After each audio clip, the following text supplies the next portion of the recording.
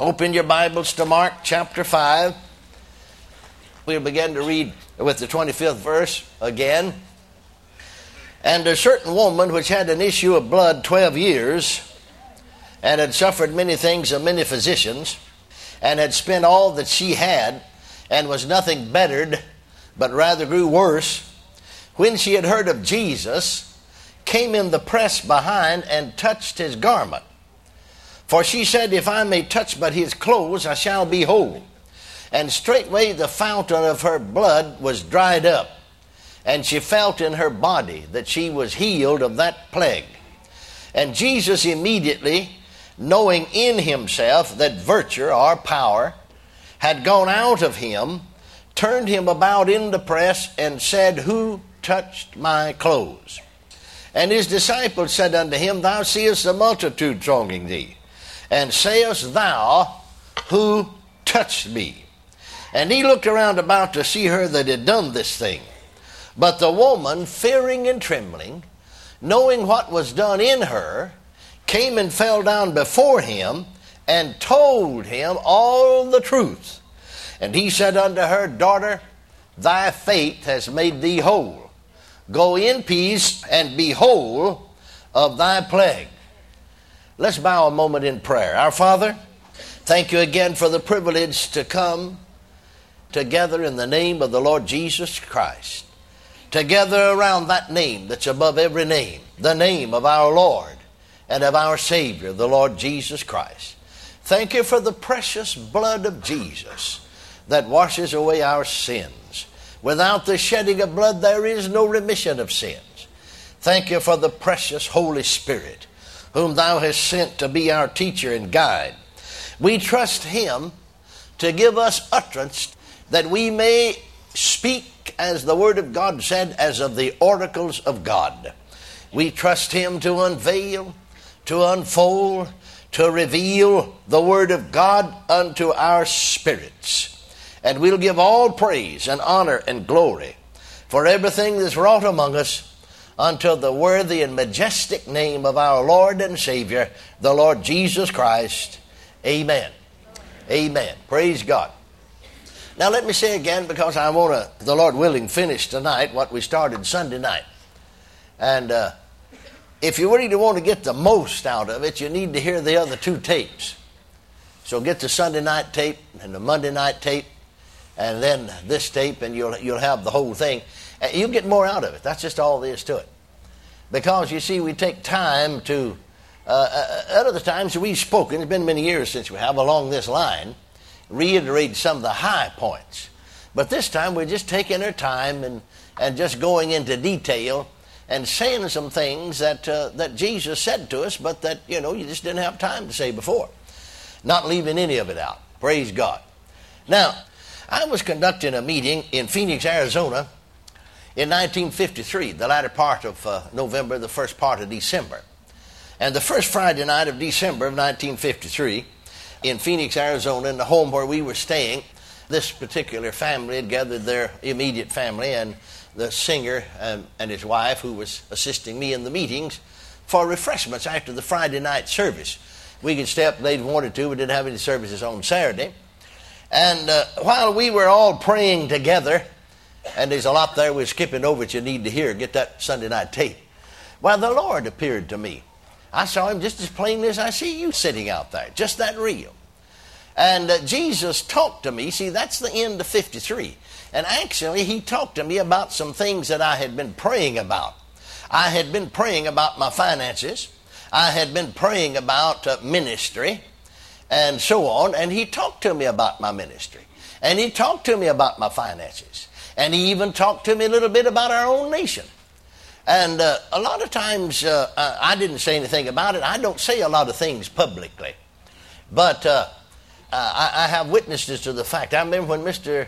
John F. Kennedy was elected president, the night all the returns came in. Suddenly the Spirit of God came on me. I said, everybody listen. Now listen, he'll never serve his term out. He'll die. I knew that 4 years before it happened. The week before it happened, I was preaching in Tulsa. We have the tape. Spirit of God came and I began to prophesy. Tragedy is coming to the nation. Within 10 days, tragedy will strike this nation. And it struck it. 2 years before it happened, I prophesied at Christ for the Nations. They have the tape there. I saw it. I thought he had a heart attack. I saw Mr. Robert Kennedy fall down dead 2 years before he was shot.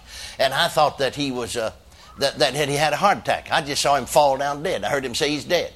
I heard him say. See, I just prophesied what I saw.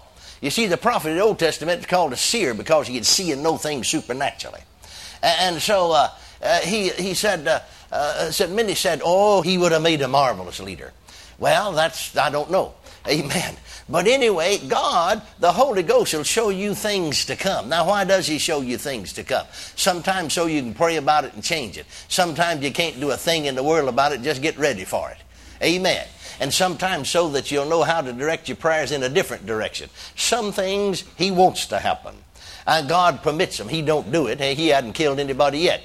The Bible said the devil comes. The thief comes but to kill, to steal, and to destroy. Are you listening to me? Amen. But nonetheless, the Spirit of God, the Holy Ghost, is just the same Holy Ghost now that he was in the early church. You know, it's a strange thing to me talking about the early church. You know, there isn't any such thing as the early church. I mean, those folks back there remember the same church I'm a member of. There's not but one church. Remember what Paul said in the 3rd chapter of Ephesians? He said, I bow my knees unto the Father of our Lord Jesus Christ, of whom the whole family in heaven and earth is named. Hallelujah. They're in the same family. They're just up there in heaven. Part of the family's in heaven, part of the family's here on the earth. But it's all one family. Hallelujah. Are you listening to me? And folks, bless their darling hearts and stupid heads in their little old small minds, said, well, you know, all that's been done away with. Well, the Holy Ghost hasn't been done away with.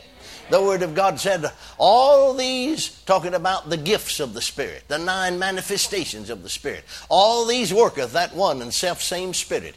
You'd think he'd quit working the way some folks talk. All he ever does anymore is just convict folks, so they can come and get saved. But no, the Holy Ghost is the same today because God the Father, the Son, and the Holy Ghost are one and never change.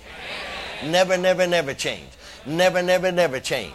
He's doing the same today that he always did. Praise God. The problem with us is that we're not cooperating with him. We're not learning to walk with him. And so one of the fulfillments of the outpouring of the Holy Ghost, Peter on the day of Pentecost, he quoted Joel's prophecy. And thus saith the Lord, in the last days I'll pour out my Spirit upon all flesh. Your sons and daughters shall prophesy. Well, thank God. I remember as a young Baptist boy preacher when they came to our town and started full gospel, and I began to go to it because they believed in healing. I was Baptist, but I had been healed, raised up from a deathbed, and ministered to the sick by laying on of hands and anointing with oil and got people healed.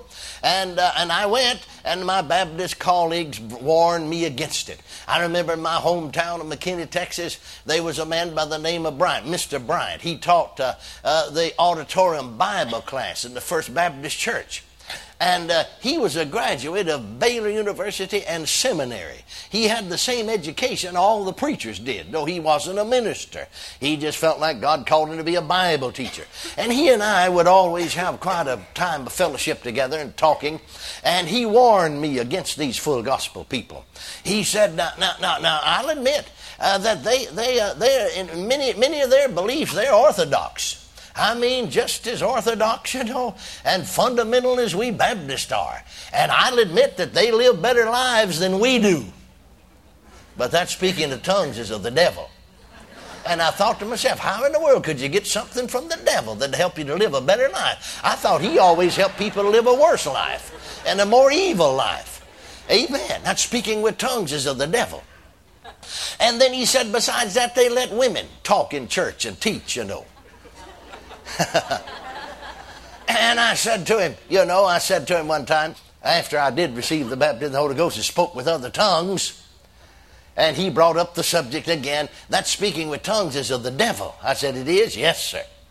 Well, I said, if it is, the whole Southern Baptist movement's of the devil. He looked at me, like I'd slapped him with a wet dish rag. What do you mean? I said, well, I was born again among the Baptists. I was born of the Holy Ghost. But I was filled or baptized with the Holy Ghost down there among the Pentecostals and spoke with other tongues. And the same Spirit that I received among the Baptists, the same Holy Ghost that bore witness with my spirit that I was a child of God, the same Holy Ghost that I had in here all the time is the one that gave me utterance in other tongues. Oh, no. He said, that can't be right. That can't be right. I said, how do you know? Have you ever spoken with tongue? No. Well, I said, you're a Bible teacher. You know your Bible. The book of Proverbs said, a man that answers a matter before he hears it's a fool. Now, don't be a fool. You don't know. You don't know what spirit. You haven't spoken with tongue. How would you know? I've been born again among the Baptists, baptized with the Holy Ghost among the Pentecostals. I'm the only one of the two of us that can speak with authority. It's the same Spirit that I got among the Baptists that gave me utterance in tongues. He's not two Holy Ghosts. He's not twins. It's just one Spirit. One Lord. Hallelujah. One Spirit. Are you listening? Yeah, but he said they even have women preachers. Oh, I knew I had him then. I said, I want to ask you a question. See, I know you're a Baylor graduate. Got your degree, seminary graduate. I knew what we Baptists believe, and it's partly true and partly untrue. You see, to a certain point, it's true. I said, isn't prophesying preaching? Yeah. Well, I said the 2nd chapter of Acts. Peter's quoting Joel's prophecy, in the last days I'll pour out my Spirit upon all flesh, and your sons and daughters will preach. You're a Bible scholar, a Baylor graduate. What about that? He said, you know, it does say that, don't it? He said, I'll give that further study. I'll get back to you. I've been waiting ever since 1935. He never got back to me yet. I mean, according to the way he believed, there's no way to answer it. Amen. Are you listening to me? No way in the world to answer it. Had him cornered. That's one thing about it. When you know the Bible, you've got him cornered, praise the Lord. I used to not have much sense. Some people don't think I do yet. That's your problem, not mine. I know I've got more sense than I used to have. If nothing else, my wife taught me a few things. Amen. But I always wanted to be a lawyer. Now, when I was a little kid, from time I can remember till I was 9 years old, I always wanted to preach. Then I said, I'm going to be a preacher. Absolutely. See, my spirit was alive to God. Paul says in Romans, I might as well forget that, my goodness. Paul said in Romans, the 7th chapter, and about the 9th verse, he said, I was alive without the law once, but he said the commandment came, sin revived, and I died. Now, he can't be talking about physical death because he was alive when he wrote the letter, physically. He's talking about spiritual death. I was alive without the law. What do you mean? His spirit was alive to God. But when he reached the age of accountability, the commandment came. He learned the difference between right and wrong, and the sin nature in the flesh did wrong, and he died. That is, spiritual death doesn't mean he ceased to exist. He's not in fellowship with God anymore. He's not in relationship with God anymore. And that's the reason he had to be born again. You mind me taking a little side journey here? Believe I will. Sometimes folks get as much out of the side journey as do the main line. You know, we've said, I said it myself. So I don't mean this destructive criticism. You know, I'm not trying to destroy myself. You know, come and be born again. Get your name written down in the book of life so you can go to heaven. Nobody except folks that have been born again will ever go to heaven. What about little babies? Have they ever been born again? Do they go to heaven? How do you get your name written down in the book of life anyway? Remember over there in the book of Revelation? Now you look in the Bible, go through it all the way from the beginning to the end. You can't find one thing about where it says, be born again, get your name written down in the book of life. You look over there at the judgment seat of Christ. I mean the white throne judgment. And death and hell gave up the dead, which were in them. And the books was open. And another book was open, which is the book of life. Well, what in the world are they opening that for? All these folks came out of death. Death. Talking about death, not physical death, out of spiritual death and hell. They're spiritually dead people. And the book of life was open. And everyone whose name was not found written in the book of life was cast into the lake of fire, which burneth with fire and brimstone. What in the world are they looking in the book of life for their name? If it never was there, wouldn't that be stupid? Amen? No, you see, dear friends, God foreordained and predestined a family. See, he didn't foreordain and predestine you to be saved or go to heaven or go to hell or whatever, but a family. And he could have just peopled the world at once with the whole world with people. But he just made one man and woman and gave them the privilege of bringing his family, and he records their names. You can't find anywhere about it written down. You always keep reading about it being blotted out. And their name, when they're born, are written down in the book of life. That's what God intends, but it can be blotted out. Are you listening to me? Paul's spirit was alive to God. But the commandment came. Sin revived. He's there in his flesh all the time. And I died. He's no longer in fellowship with God. I remember when it happened to me. I was 9 years old. And I didn't have that anymore. I'm not going to preach anymore. I'm going to be a lawyer. Used to run off from home. Mom would tell me not to go, and I'd slip off. Boy, you sure feel bad you start back home then. Because you know you're going to get it. But I'd go to the courthouse, sit there sometimes nearly all day long, sit up in the balcony where you could look right down here where they're pleading the cases and listen to those lawyers. And I'm sure at 10, 11, 12 years old, I could have done better than some of those lawyers did at pleading the case. I'd heard so many of them, I just believe I could have outdone them. Seemed like some of them were the poorest things you ever heard in your life. Of course, most of them was court appointed. I guess they couldn't get anything, so they had to appoint them to represent folks. But anyway, they did a poor job, I thought. And so I'm going to be a lawyer. I'm going to be a lawyer. See? And in high school, you know, I was always on the debating team. We never did lose. Never. My wife always said, I believe you'd argue with a signpost. Women usually know, you know. Well, I don't try to be that way. That's just part of my physical nature, you see. But when I got born again, my spirit took back over again. The minute I was born again the 22nd day of April. 20 minutes till 8 o'clock. In the south bedroom of 405 North College Street. Saturday night. Hallelujah. And the minute I was born again, didn't know a thing about divine healing, didn't know it's possible to be here. I said, Lord, you get me up from here and I'll go preach. The minute I got born again, see, and my spirit's alive again to God, I got that preaching it again. I had that preaching in my spirit when I was a little fella, 3, 4. I used to get out there in the garden. Grandpa always had a garden. And preach to the cabbage heads. A lot of time to think I'm preaching to cabbage heads yet. I mean, those cabbage heads never change the expression. You get tired preaching to cabbage heads after a while. You got no response. Yeah, 4 years old, 4.5, 5, 6. We didn't start school till we were 7. And then I'd go over and preach to the bean vines a while. What did you preach? I don't know, just preach. Amen. Hallelujah, see? But I lost that preach. When the commandment came, the sin revived and I died. That is, my spirit's out of fellowship with God, out of relationship with God. Has to be born again then. Amen? Amen. Can you see that? But the minute my spirit's back in fellowship with God, the minute my spirit's alive to God, that preaches right there again. I don't know how to relate to these people that I think maybe I'm called, don't know for sure. Oh, dear Lord, I've never questioned it. I've known it just as much a part of me as my ears, a part of my body. Just as real in here. I think where the problem is that spiritual things are not real to them. We live too much in the flesh. Fleshly things are real to us. Mental things are real to us. But spiritual things are just as real as physical things are real. Spiritual things are just as real as mental things are real. Can you say amen? Amen. Amen. Praise God. Blessed be the name of the Lord.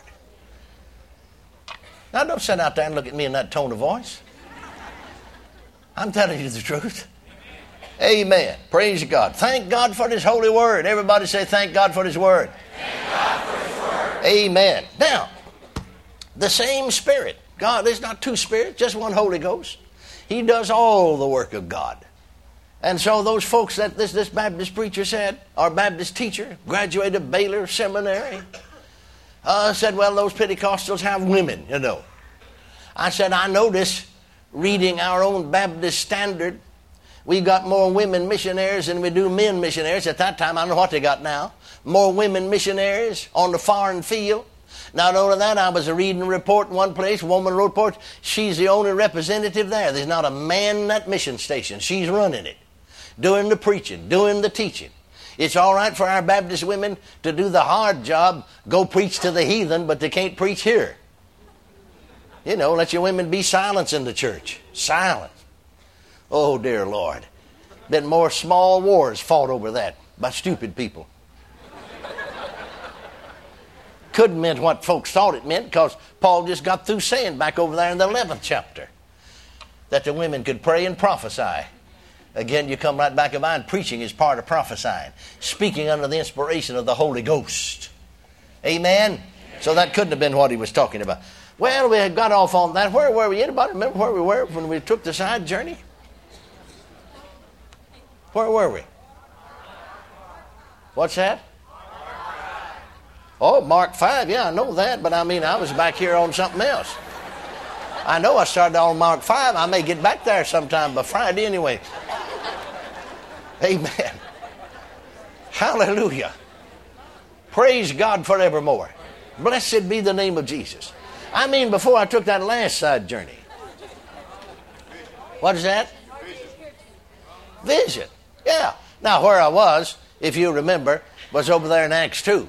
Peter said, you know, I told him that the outpouring of the Holy Ghost, you see, in the last days I'll pour out my Spirit upon all flesh. Your sons and daughters will prophesy. Remember that? Amen. Now, that's not all of it. Your young men will see visions. Your old men will dream dreams. Amen. And so, seeing visions is a part of the outpouring of the Holy Ghost. Some people think, well, the Holy Ghost, you know, he don't come anymore now. You know, all he does anymore, well, he's here all right, but all he does anymore is just bring people to Christ. He don't ever do anything else. Well, then there's not any outpouring of the Holy Ghost anymore.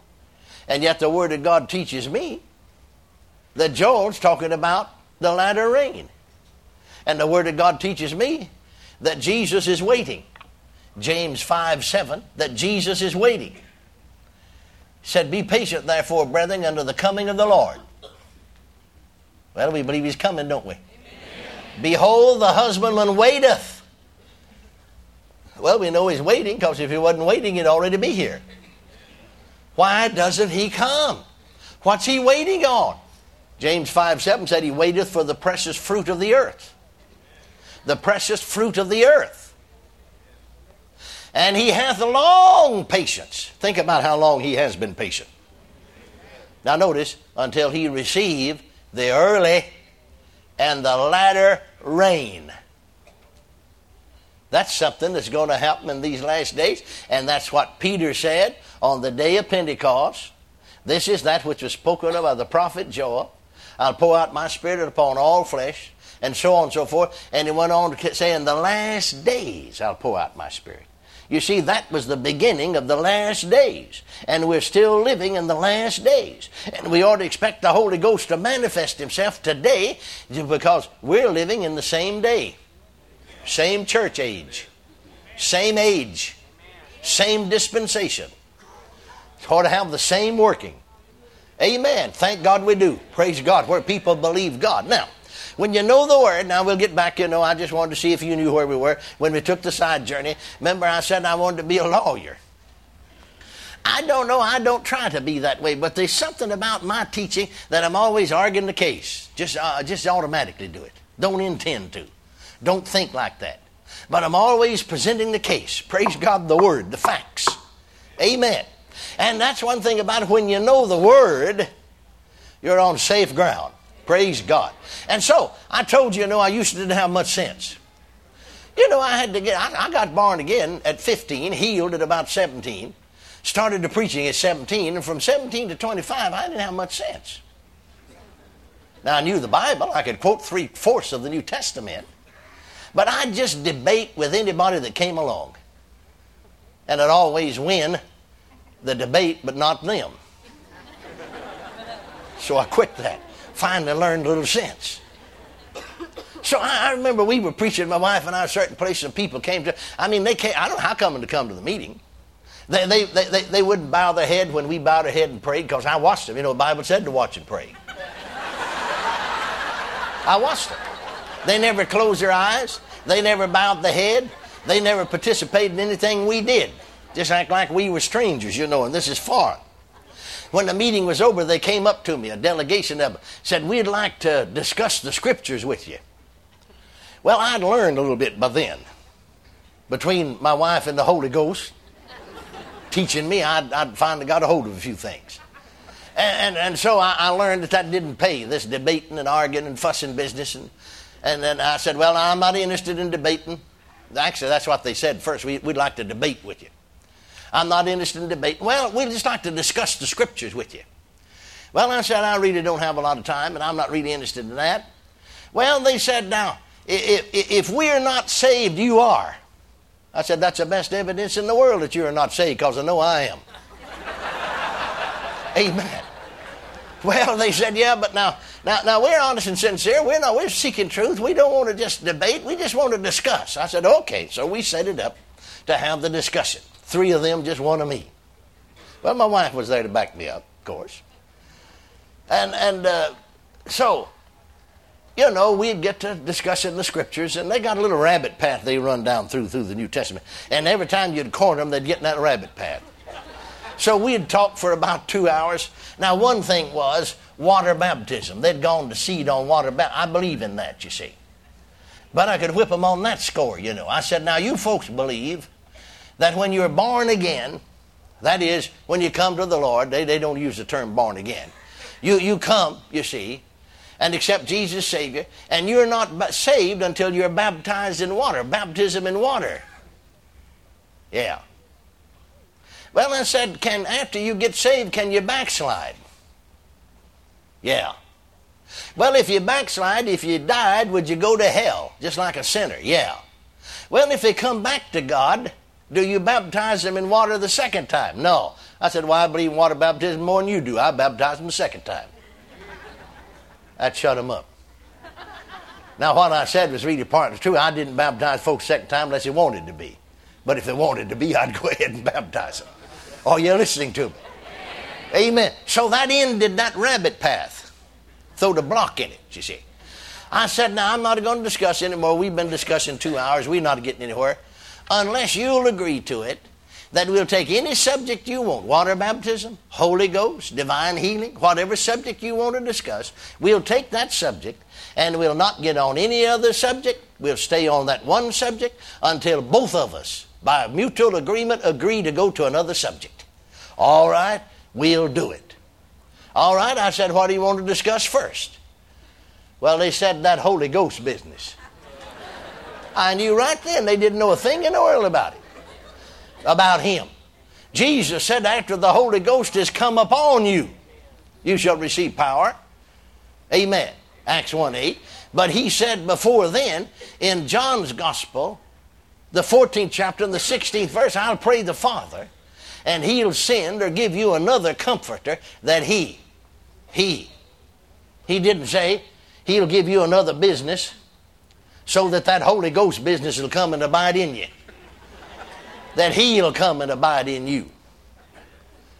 And so, that Holy Ghost business, I said, well, what do you want to know about him?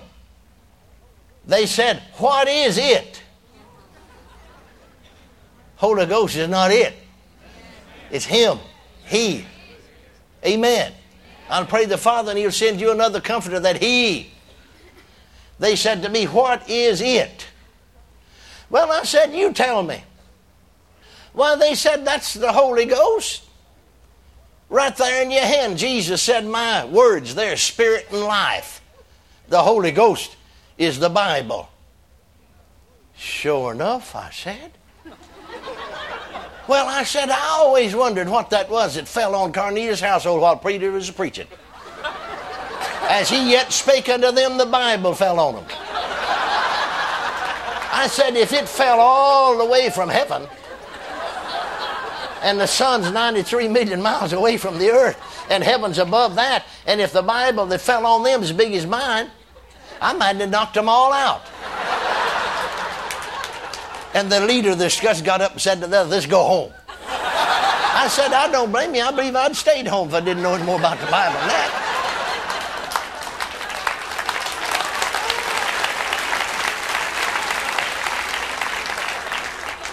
No, thank God for the Word of God. But I learned better. You don't get into where arguing and fussing with folks. People that's hungry, you can help. People that's full of argument, nobody can help them, including God. Amen. But people that are hungry for spiritual things, people whose heart is open toward the Lord, can be blessed and can be helped. Hallelujah. So then, one of the fulfillments, you see, we get hung up on tongues sometimes. Thank God for tongues. The Bible teaches it.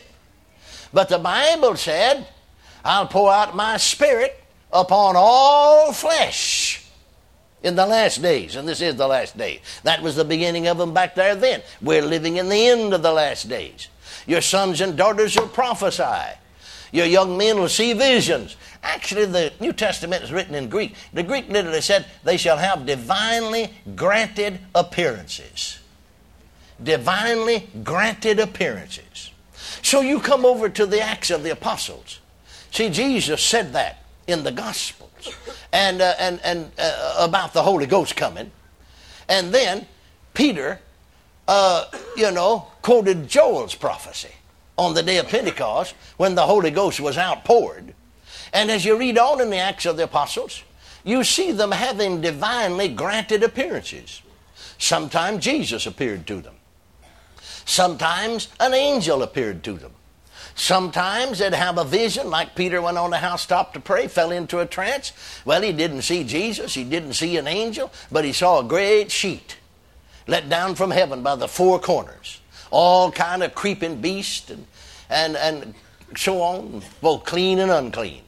And he heard a voice say, rise, Peter, slay and eat. Not so, Lord, nothing unclean or common's ever entered into my mouth. Well, it was symbolic. God's teaching him that he's going to bring the Gentiles in. Because, you see, the Jews looked upon them as being unclean. They wouldn't have anything to do with them. Separate from them. But don't you call that common and unclean which I have cleansed. Glory to God. And that which he has cleansed, my brother, sister, is not common or unclean. Amen. Have you been cleansed by the blood of Jesus? We sing, what can wash away my sins? Nothing but the blood of Jesus. What can make me whole again? Nothing but the blood of Jesus. Then you're not common. And you're not unclean. Bless God, like we said last night, you're somebody. Hallelujah. Can you say amen? Hallelujah. Say it out loud. I'm not unclean. I've been washed in the blood. I'm not common. Hallelujah. I'm a child of God. I'm an heir of God. I'm a son of God. I'm a new creature in Christ Jesus. I'm a joint heir with Christ Jesus. Hallelujah. Nothing common about me. I'm somebody. Hallelujah. I'm clean. I'm clean.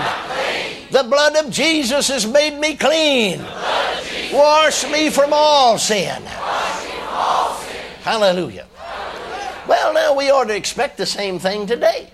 I've had every kind of a vision that they had in the Acts of the Apostles. Jesus appeared to him sometime. Paul said, that he was in the temple praying. And Jesus appeared to him and said, make haste, Paul, and get thee hence. I'll not accept your testimony here. After he was arrested and put in jail, the Lord stood by him that night. Jesus stood by him. Jesus stood by him that night. Well, he must have seen him then. And said, fear not, Paul. Everything's all right. You must appear before Caesar. Amen. How's he going to get him there? Well, here's the way to get him there. Praise God. You see an angel appearing. The Word of God said, you remember Philip was in prison, or Peter was in prison. An angel came and awakened him. and let him out of prison. You remember Philip went down to the city of Samaria and preached Christ unto them, and they gave heed unto him, both hearing and seeing the miracles which he did. For unclean spirits came out crying with a loud voice. Many of the sick of the palsy were healed, many that was lame was healed, and there was great joy in the city. So on. Now, after that great meeting down there, I would call it a citywide meeting. An angel of the Lord appeared to Philip and told him to go down in the way of Gaza. So he went down there, and here came a fellow along, Ethiopian, in a chariot. Well, he'd been up to Jerusalem because he was worshiping God, either a black Jew or a Jewish proselyte. He went up there to worship God. Every male must present himself at the temple at least once a year. He's reading from the book of Isaiah. And the Spirit said to him, the angel told Philip, go down in the way of Gaza. Now the Spirit said to him, the Holy Ghost. Well, does the Holy Ghost speak? Thank God he does. Hallelujah. Go join yourself to the chariot. And he went and joined himself to the chariot. Praise God. And the man was reading Isaiah, and he's reading there really about Jesus. And he said, asked him, is this fellow talking about himself or somebody else? Philip's an evangelist, you know. He was a deacon to begin with, waiting on tables, a helper. But over in the 21st chapter of Acts, he called Philip the evangelist. And he said, Philip began at the same place and preached unto him Jesus. I'll tell you, that's the message of the evangelist. No matter where he starts, he'll preach Jesus. Amen. He can preach him from the Psalms. He can preach him from the types and shadows of the Old Testament. Praise God. Wherever he starts, while he preaches Jesus. Amen. Thank God for the evangelist. Amen. Amen. Now, a divinely granted appearance. An angel appeared to him. An angel appeared to him. The Word of God said, Paul said, when he was shipwrecked then, on his way to Rome to appeal his case before Caesar, and all hope that they should be saved was gone. They'd thrown all the merchandise overboard. And Paul suddenly stood forth in their midst and said, an angel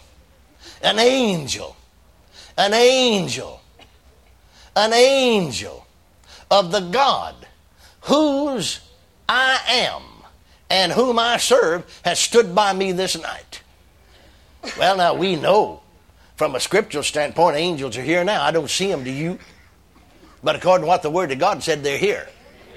He must have seen that and for to know him that he's standing by him, because he gave him a message. He said to him, the ship will be lost, but I've given you all them that sail with you. If they'll do what I tell you to tell them to do, not a one of them, their life will be lost. And he said, wherefore, sirs, I believe God, that it shall be even as it was told me. Divinely granted appearances. Well, should we have things like that today? Praise God, yes. I said amen, yes. Amen. Hallelujah. Praise God. So, you can readily see then, when back to where I started now, that's my introduction. That when I said I saw Jesus, that's not a foreign experience. That is foreign to the New Testament. That's not foreign to the Word of God. Are you listening to me? Amen. I remember I was preaching 1954 up north, one of the full gospel churches, one of the full gospel denominations. The gentleman I was preaching for was 72 years of age. He was a pioneer of the Pentecostal movement. He received the baptism of the Holy Ghost way back about 1908. So he told me in their particular full gospel denomination, because he was one of the leaders and on the board, they were having a meeting of all the leaders discussing business and so on. And then somebody brought it up because one of their preachers, an angel had appeared to him. And so somebody brought it up and they discussed it, and they were going to turn him out of the movement for seeing an angel. Take his papers away from him. And finally he said, I just sat there and remained quiet. He said, somebody said, why don't we ask Brother so-and-so? He's been with us from the beginning. He's one of the most able Bible teachers. Everybody recognizes that among us. Why don't we ask him to comment on this? So the man in charge asked him if he would come. He came to the front. I said to them, men, in my church, because that I did head up a Bible school for 17 years, I've always been interested in that. And so we have regular Sunday services and Wednesday night service. But on Friday night, we have Bible school. No singing, just 1 hour I teach. And so he said, I said to him one night, I just take different subjects. And I said to him one night, write down on a slip of paper some subject you'd like to hear discussed. And he said more people wrote down angel or angels. I've never heard anyone teach on the subject. And he said, I never had either. Hadn't taught on it myself or heard anybody teach. Now we're talking about 1954, you see. And this is prior. Well, it happened just the year before. And so he said, I said to him, well, I'll take the next 2 Friday nights, a couple hours and teach on that subject. Well, he said, I began to study the Bible. I got so much material, I taught for 6 weeks on the subject, 6 hours on the subject, and then didn't finish all the notes I had. But I just decided that's long enough, we'll go to another subject. And he said, it really surprised me when I got into the Acts of the Apostles, over a period sometimes of just a few chapters. Angels appeared to this one and that one. I've already referred to some of them. He said, it doesn't disturb me at all that one of our brethren, out of, 1,000 or so, several thousand, 2,000 or 3,000 ministers, that one of our brethren has seen an angel. The thing that disturbs me is that more of us are not seeing them. And then he said, brethren, if you're going to take this away from us, have you got anything better to give us in the place of it? They voted immediately to table the resolution. Friends, there's nothing better than the Word of God. Amen. Hallelujah. Are you listening to him? Amen. No, thank God, if you're going to take the supernatural, if you're going to take divine visitations away from us, what have you got to give in the place of it that's better? More education? No. Robed choirs? Well, that's all right, but no. Nothing's going to take the place of the Word of God. Did you hear me? Amen. Amen. And you really can't give Jesus to people in His fullness, because He's the living Word, without also giving the fullness of the written Word. Because the written Word is given to us to unveil the living Word, the Lord Jesus Christ, to us. Can you say amen? Amen. So then, having a vision or seeing into the spirit world shouldn't be something that's just extraordinary. That don't mean it's going to happen to all of us. But it does mean that there's a whole world out there almost that's available to us. Let's stay open to God. Walk in fellowship with Him. Praise God. Well, that's, like I said, it's my introduction. So, I saw Jesus, just plain as I see you.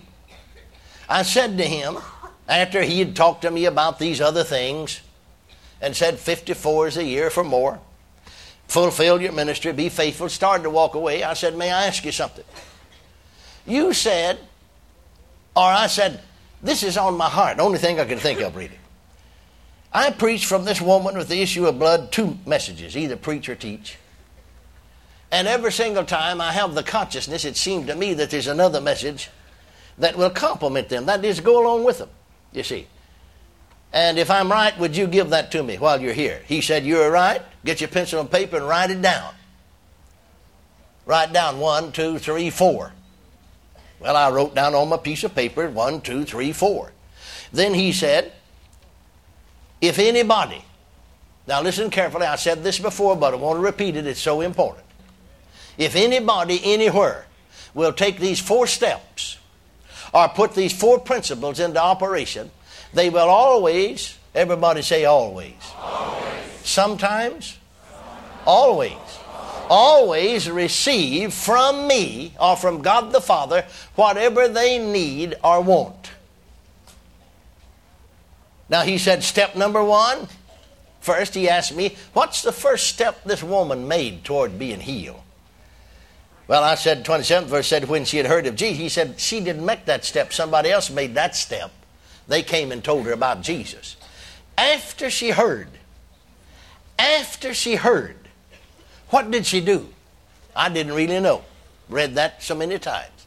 He said, the first step she made, for she said, if I may but touch his clothes, I shall be whole. So step number 1 is say it. Then he said to me, I wrote it down, have it just as he said it, positive or negative, it's up to you, or you do it. She could have spoken negatively, he said. She could have said, I've suffered 12 years. All the best doctors given up on my case. I've spent all my money. Might as well go ahead and die. If that's what she said, that's what she would have received. Step number 1, said. Step number 2, do it. You see, she came in the press behind and touched his garment, for she said. He said to me, it wouldn't do her any good to say, if I may but touch his clothes, I shall be whole, and stay home. But she acted. He said to me, I wrote it down, actions. And I added the word our action. He just said action defeats you or puts you over.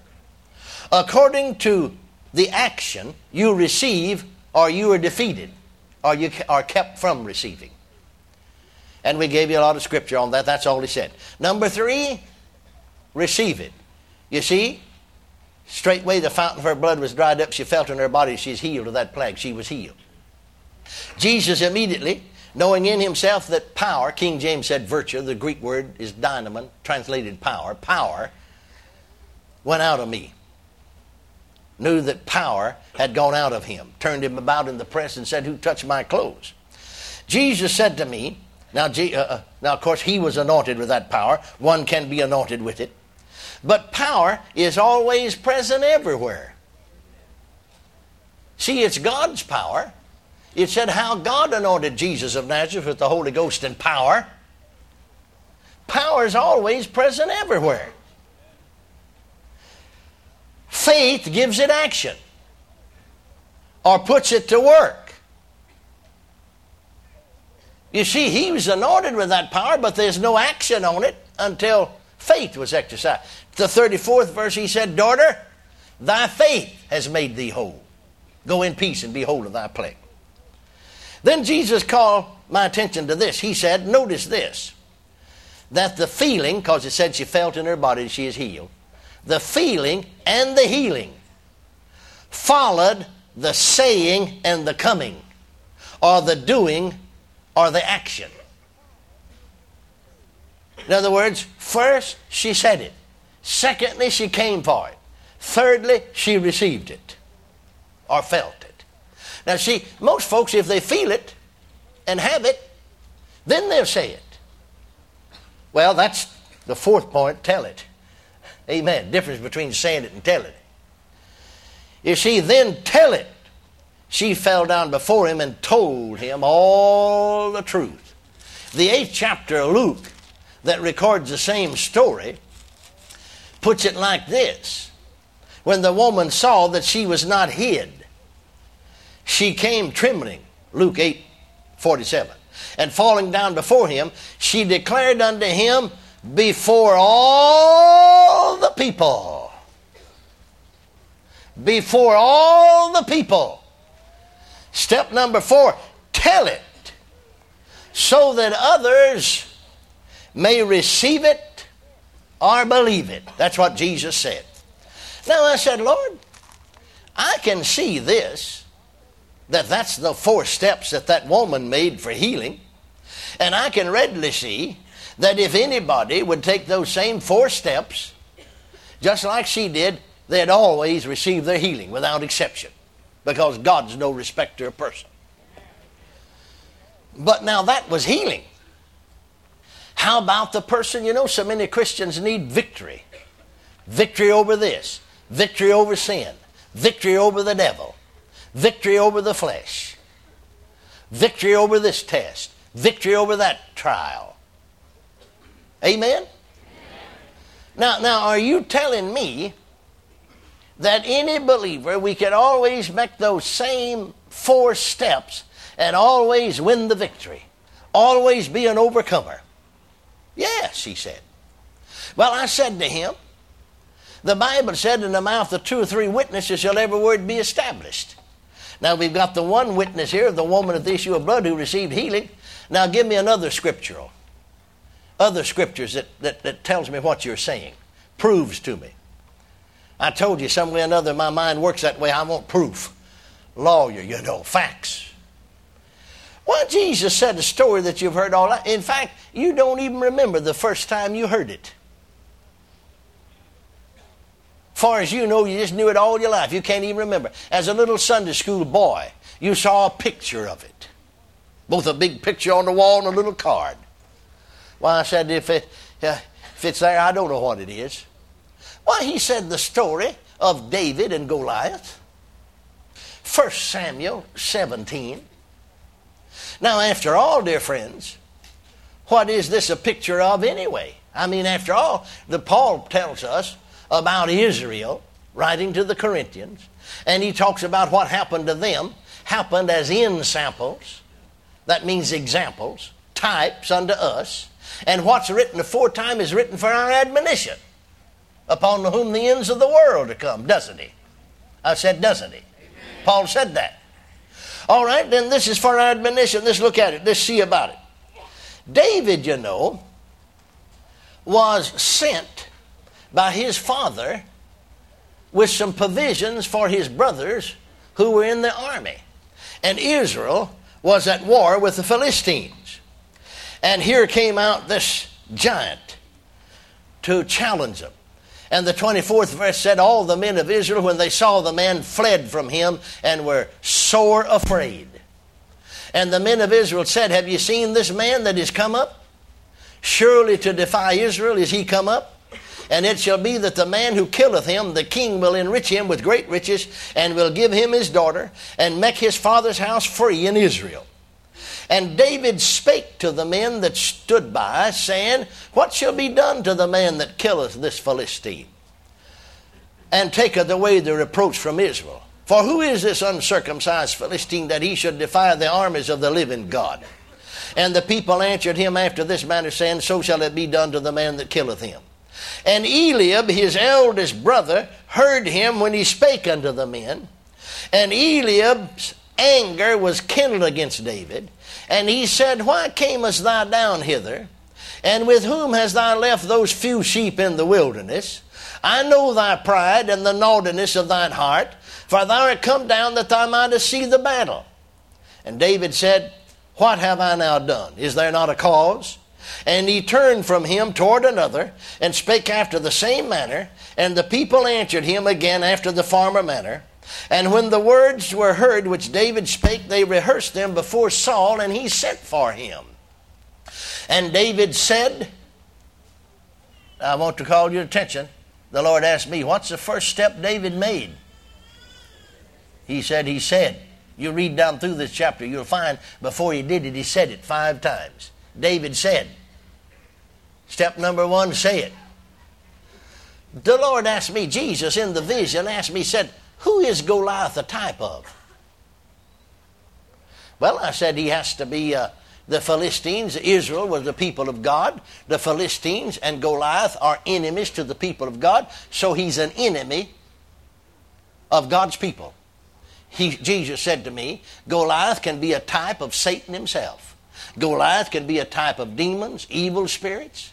Goliath can be a type of a habit that binds you. Goliath can be a type of any enemy that stands between you and victory. The world, the flesh, the devil. Can you write your own ticket with God? Thank God you can. I said, thank God you can. I said, thank God you can. He's a type of any enemy that stands between you and victory. And David said, remember we already said, David spake to the men. And so on now. And David said to Saul, let no man's heart fail because of him. Thy servant will go and fight with this Philistine. Remember that King Saul, when he was elected king, was head and shoulders taller than all the other men of Israel. Read the previous verses in this chapter, and you'll find that when Goliath came out there and defied Israel, that the Bible said King Saul's knees smote. I mean, he's so afraid his knees. His knees smote one against another. And here's a 17-year-old country boy, sheep herder, teenager. Come on. Oh, dear Lord. Amen. That's the reason his older brother Eliab was poking fun at him. David said to Saul, let no man's heart fail him. Thy servant will go and fight with the Philistine. Saul said to David, thou art not able to go against this Philistine to fight with him, for thou art but a youth, and he a man of war from his youth. David said unto Saul, David said,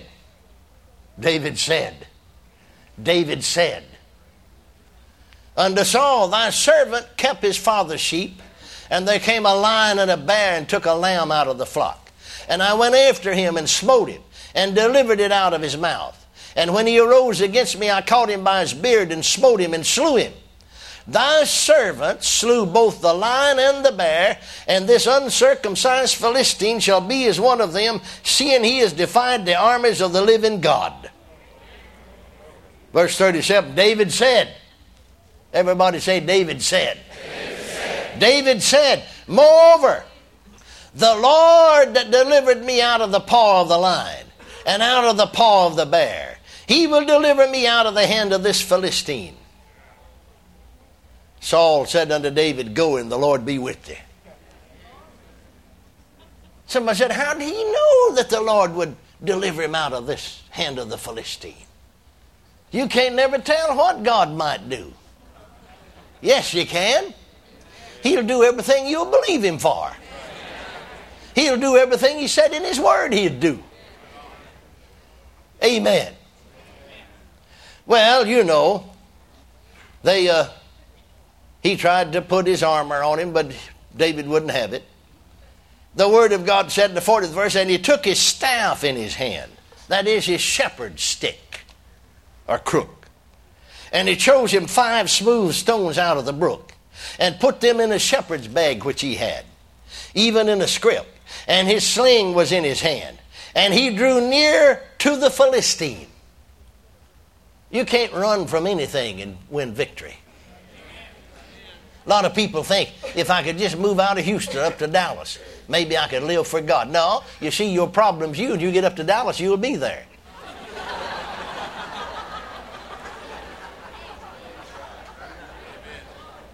Some people think, if I could just get away from my wife, I could win the victory. No, you'll be in the same mess when you get away from her, because the problem's you, and when you get over there, you'll be there. The greatest enemy that you will face, actually, and you'll have to deal with, is your flesh. The greatest enemy to victory and success that you'll ever face is just your own flesh. Sure get quiet, you get talking about that. Amen. Greatest enemy. Paul said, I keep under my body, 1 Corinthians 9:27. I bring it into subjection. You're going to have to learn to keep your body under. You mean that great apostle that wrote half the New Testament? Now, you see, I'm talking about book-wise. 27 books. We said in the New Testament he wrote 13 out. That's virtually half. Word-wise, some of them others may be longer, you see, but about half of the New Testament. Holy man of God, an apostle, anointed with the Holy Ghost, cast out devils. They even took handkerchiefs or aprons from his body to the sick, and the disease left him, and the evil spirits went under. You mean he had to keep his body under? You mean his body wanted to do things that was wrong? He wouldn't have to keep it under if it didn't. Would he? Would he? You mean his body wanted to do things that was wrong? His flesh? Sure. Don't care how sanctified you think you are. Something happens, you know, your flesh will say, you hit me, I'll hit you. You spit on me, I'll spit on you. Your flesh will want to fight back. Boy, you get to meddling here, folks get quiet, don't they? Amen. But thank God you can ride a ticket of victory. I said you can ride a ticket of victory. I said you can ride a ticket of victory. Paul said, I keep under my flesh, my body. I bring it into subjection. Subjection to whom? The inner man, his spirit. I do it, he said. Of course, God's going to help you do it. Just like David slew the giant, God helped him do it. He said the Lord will do it. The Lord will deliver him into my hands. All right. And the Philistine came on and drew near to David, and the man that bare the shield went before. That fella's so big, he couldn't carry his own shield. Another man carried the shield for him. Now, Flavius Josephus, the Jewish historian, tells us that a cubit, the Bible tells us how tall this fellow was in cubits. Flavius Josephus, the Jewish historian, tells us that a cubit was measured by a different length at different times in Jewish history. Now, if you take the greater length that it was measured by, he would be 11 and a half feet tall. If you take the lesser length that years later it was measured by, a cubit was called, he would be 9 feet 11 inches tall. He couldn't have been any shorter than 9 foot 11 inches. That's 1 inch short of 10. You wouldn't hardly call him shorty, would you? Amen. You could see him real well behind this pulpit. Better than you could Dodie or John. They have to get out the side so you can see them. See, this is our pulpit we use in our crusade. This is our crusade, so we bought our pulpit. I'm taller, you see, so I use one a little taller. These others, like these little short fellas had, like him, you see, I'm this way.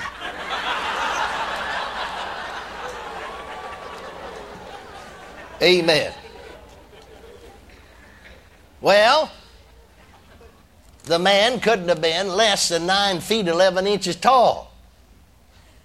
Another man bare his shield before him. And when the Philistine looked about, now notice that. I mean, he's a big guy. He had to look about to see that little David. I mean, he's just a teenager, 17 years old, youth. Looked about and saw David. He disdained him, for he was but a youth and ruddy and of a fair countenance. And the Philistine said unto David, Am I a dog, that thou comest against me with staves or a stick? See, he just had the shepherd's stick in his hand. Am I a dog? Well, he felt insulted. Send a kid out there with a stick in his hand. And him, a man of war. Send a kid out there with a stick in one hand and a slingshot in the other. Amen. And the Philistine said unto David, Am I a dog that thou comest to me with staves? And the Philistine cursed David by his gods. And the Philistine said to David, Come to me, and I'll give thy flesh unto the fowls of the air, and to the beasts of the field. You know what Jesus said to me in that vision? He said, You can't keep the devil from talking to you. He talked to me. He did, didn't he? I said he did, didn't he? But don't even try to stop him. But when he gets through, you have something to say to him. Amen? That Philistine can be a type of the devil. Let him tell all he's going to do.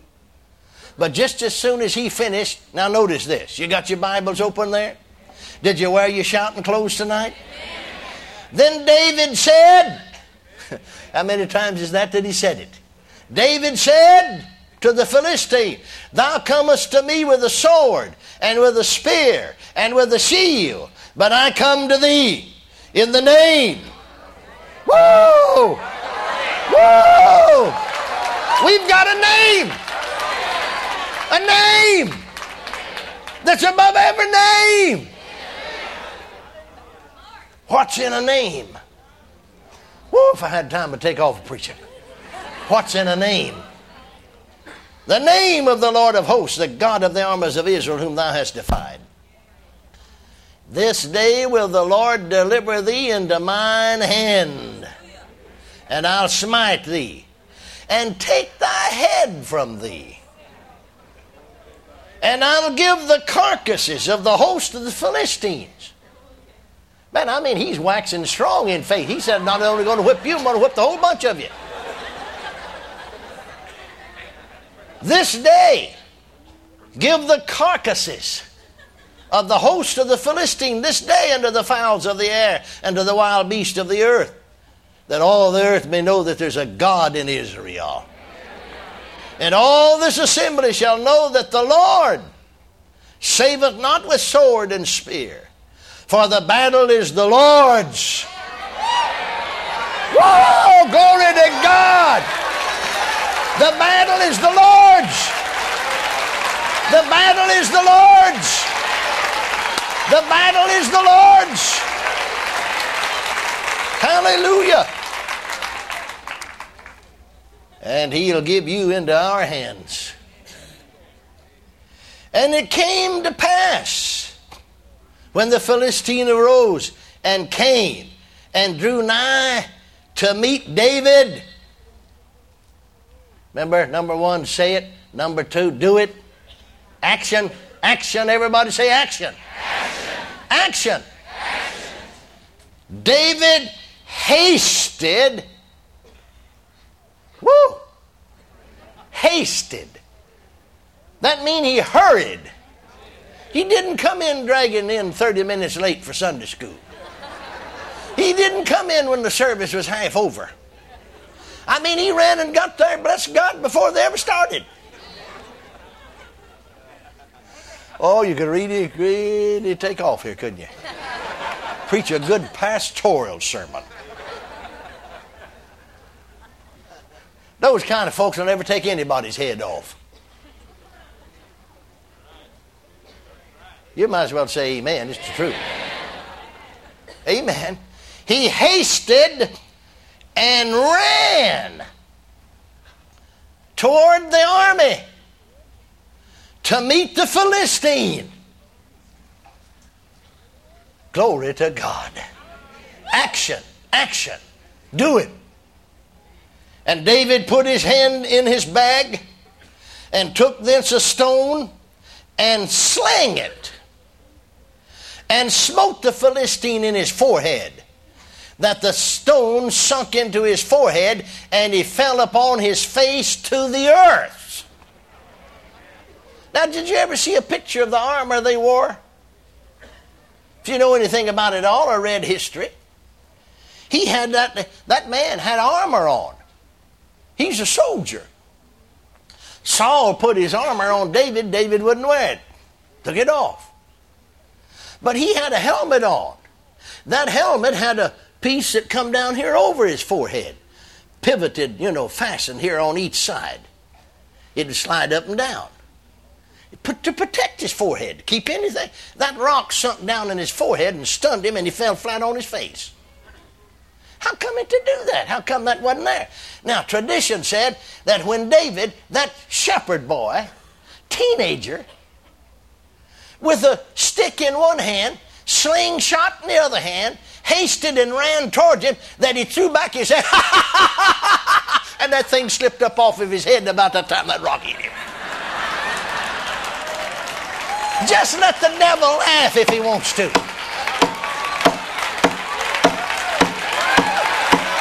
Oh, glory to God. Hallelujah. Amen. While he's laughing, take a good scripture, bless God, wind up with it and let him have it. Jesus said, it's written. It's written. It's written. Amen. Hallelujah. Now let's go on reading. This is only part of the victory. Receive it. So David prevailed over the Philistine with a sling and a stone, and smote the Philistine and slew him. But there was no sword in the hand of David. Therefore David ran and stood upon the Philistine. That giant, he's a big guy. That kid run up there and stood on him. And took his sword, the giant's sword, drew it out of the sheath, and slew him, and cut off his head. Whoa, glory to God. See, that giant didn't even have his... that kid running up there with a stick in one hand and a slingshot. He didn't even draw his sword. What's he going to do? Come after him with a stick. him a man of war. Are you listening? But he had written a ticket of victory. He kept saying, the Lord deliver him into my hand. Kept saying, the battle's the Lord's. Glory to God. The Lord will do it. I come in the name of the Lord. Then he acted. Then he received it. Ran up there and stood on him. Stood on him. Oh, don't that sort of remind you, what did Jesus say? Look over into Luke again. Now hold your finger right there in 1 Samuel 17. Turn back over to Luke's gospel. Oh, I could quote it. You know that, but you turn. I think we miss it. I quote it and you miss it. I want you to read it. I want you to get it. I want you to understand it. Praise God. Notice what Jesus said. I want you to notice what Jesus said. Not what some man said. Not what somebody thinks. But I want you to notice what the Lord Jesus Christ himself said. I give you power. Or that means authority. This Greek word means authority. To tread on serpents. Hallelujah. To do what? Tread on serpents. Now notice. Vipers and serpents, and over all the power of the enemy. Over how much? All of it. Enemy. There's enemy again. David stood on him. Goliath was the enemy, wasn't he? I said Goliath was the enemy, wasn't he? I said Goliath was the enemy, wasn't he? Notice that he said David stood on him. I give you authority. Where is that? I was trying to find it. I thought I had it marked. Yeah, got it marked, just like I said, 10:19. Look right by it. Behold, I give unto you power, that means authority, this particular Greek word, to tread on serpents and scorpions. Now, is he talking about literal, snakes, rattlesnake, copperhead? Now, notice, and over all the power of the enemy. You'll notice snakes, scorpions are used as a type very often of the devil and demons and evil spirits. See, he says, and over all, how much? All. Everybody say all. All. All, the what? All. The authority of what? The enemy. I give you authority. Woo, glory to God. To tread on. That means walk on, stand on, get on top of, tread on. Serpents, scorpions, and over all the power of the enemy. Yeah, somebody said, Brother Hagin, he said that though to that other 70 disciples that he sent out. I know that.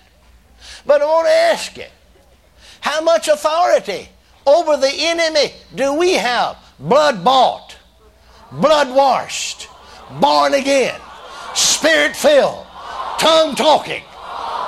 Whoa, glory to God. Hallelujah. Do we have any less authority? Do we have any less power? No, thank God. He stood on him. Learn to stand on your enemies. Amen. Not only did he stand on him, but he took his own sword, that giant sword, unsheathed it, took his own sword,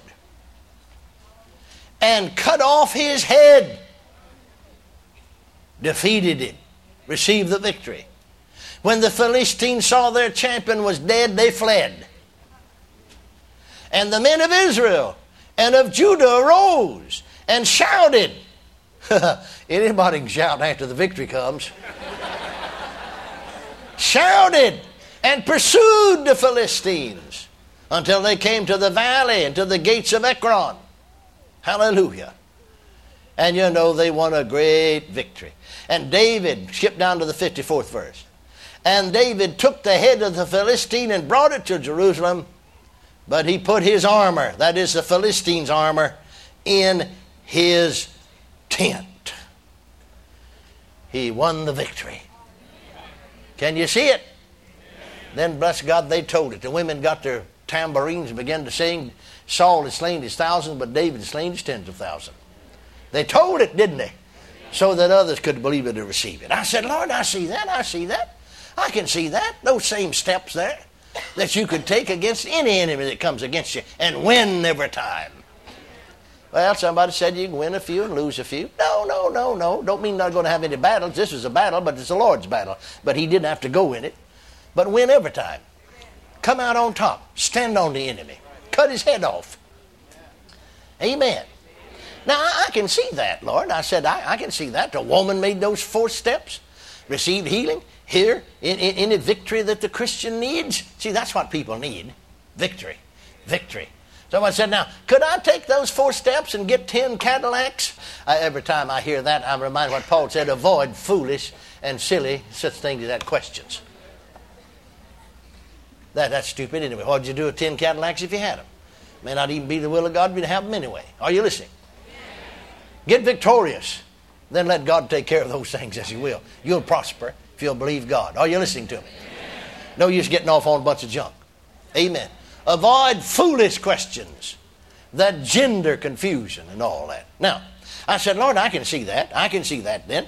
But now wait a minute. Wait just a minute. I said, you said to me in the beginning that if anybody, anywhere, would take these 4 steps, they'd always receive from me, you said, Jesus, or God the Father, whatever they need or whatever they want. Now, you're not going to tell me that the sinner could take those 4 steps and be saved. He said, certainly. The greatest need of his life is to be born again. Absolutely. Well, I said, you're going to have to give me scripture for that. I mean, I read the New Testament through 150 times. Portions of it more than that. If there's anything like that in there, I don't know it. He said again, as he said a number of times, Sunday's a lot in there you don't know. I said, you're going to have to give me scripture this time in the New Testament. He said, why, scripture that you've heard preached? I never had preached much. Well, not at all. Never preached a sermon. I referred to it. Well, he said in the 15th chapter of Luke's Gospel, the story of the prodigal son. He said, what's the first step the prodigal son made? I couldn't even think of it. He said, the scripture said, when he came to himself. He said, you see, the preaching of the Word of God will cause the sinner to come to himself and see himself lost. Now, what step does he make? He said, the first thing that the prodigal son did, first step he took, for he said, everybody say he said. I know what I'll do. I'll go home and say to my father, Father, forgive me, I've sinned against you. Down there in the hog pen, after he had spent all of his living in riotous, all of his money, you see, in riotous living, hired out to feed hogs, was hungry, would fain have filled his belly with the husk that the hogs ate. When he came to himself, he said, everybody say he said. I know what I'll do. I'll arise and go home and say, Father, I've sinned against you, forgive me.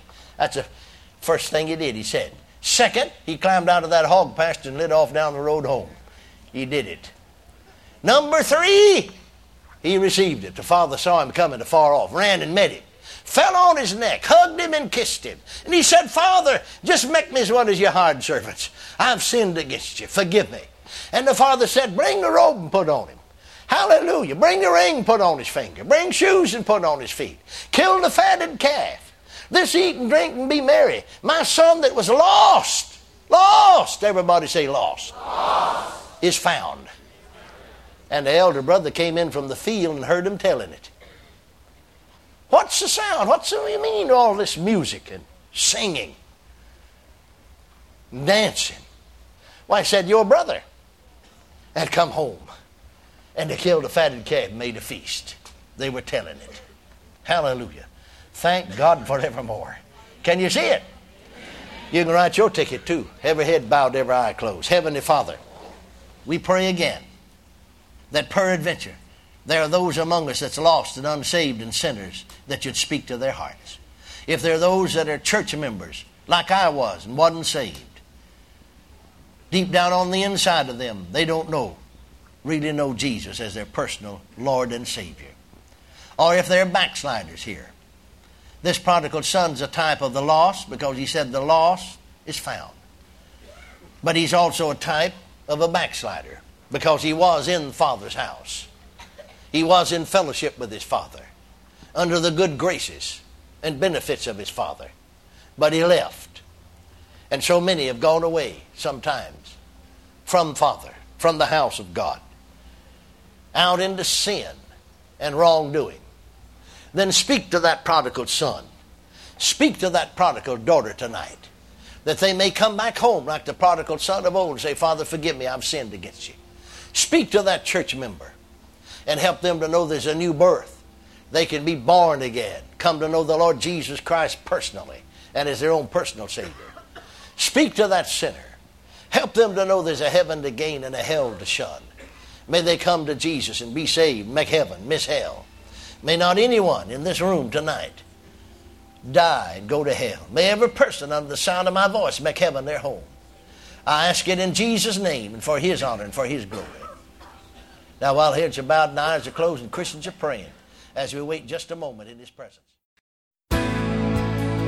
That concludes this message. For more information about Kenneth Hagin Ministries, call 1-888-283-2484 or visit our website at www.rhema.org or write Kenneth Hagin Ministries, Post Office Box 50126, Tulsa, Oklahoma 74150-0126.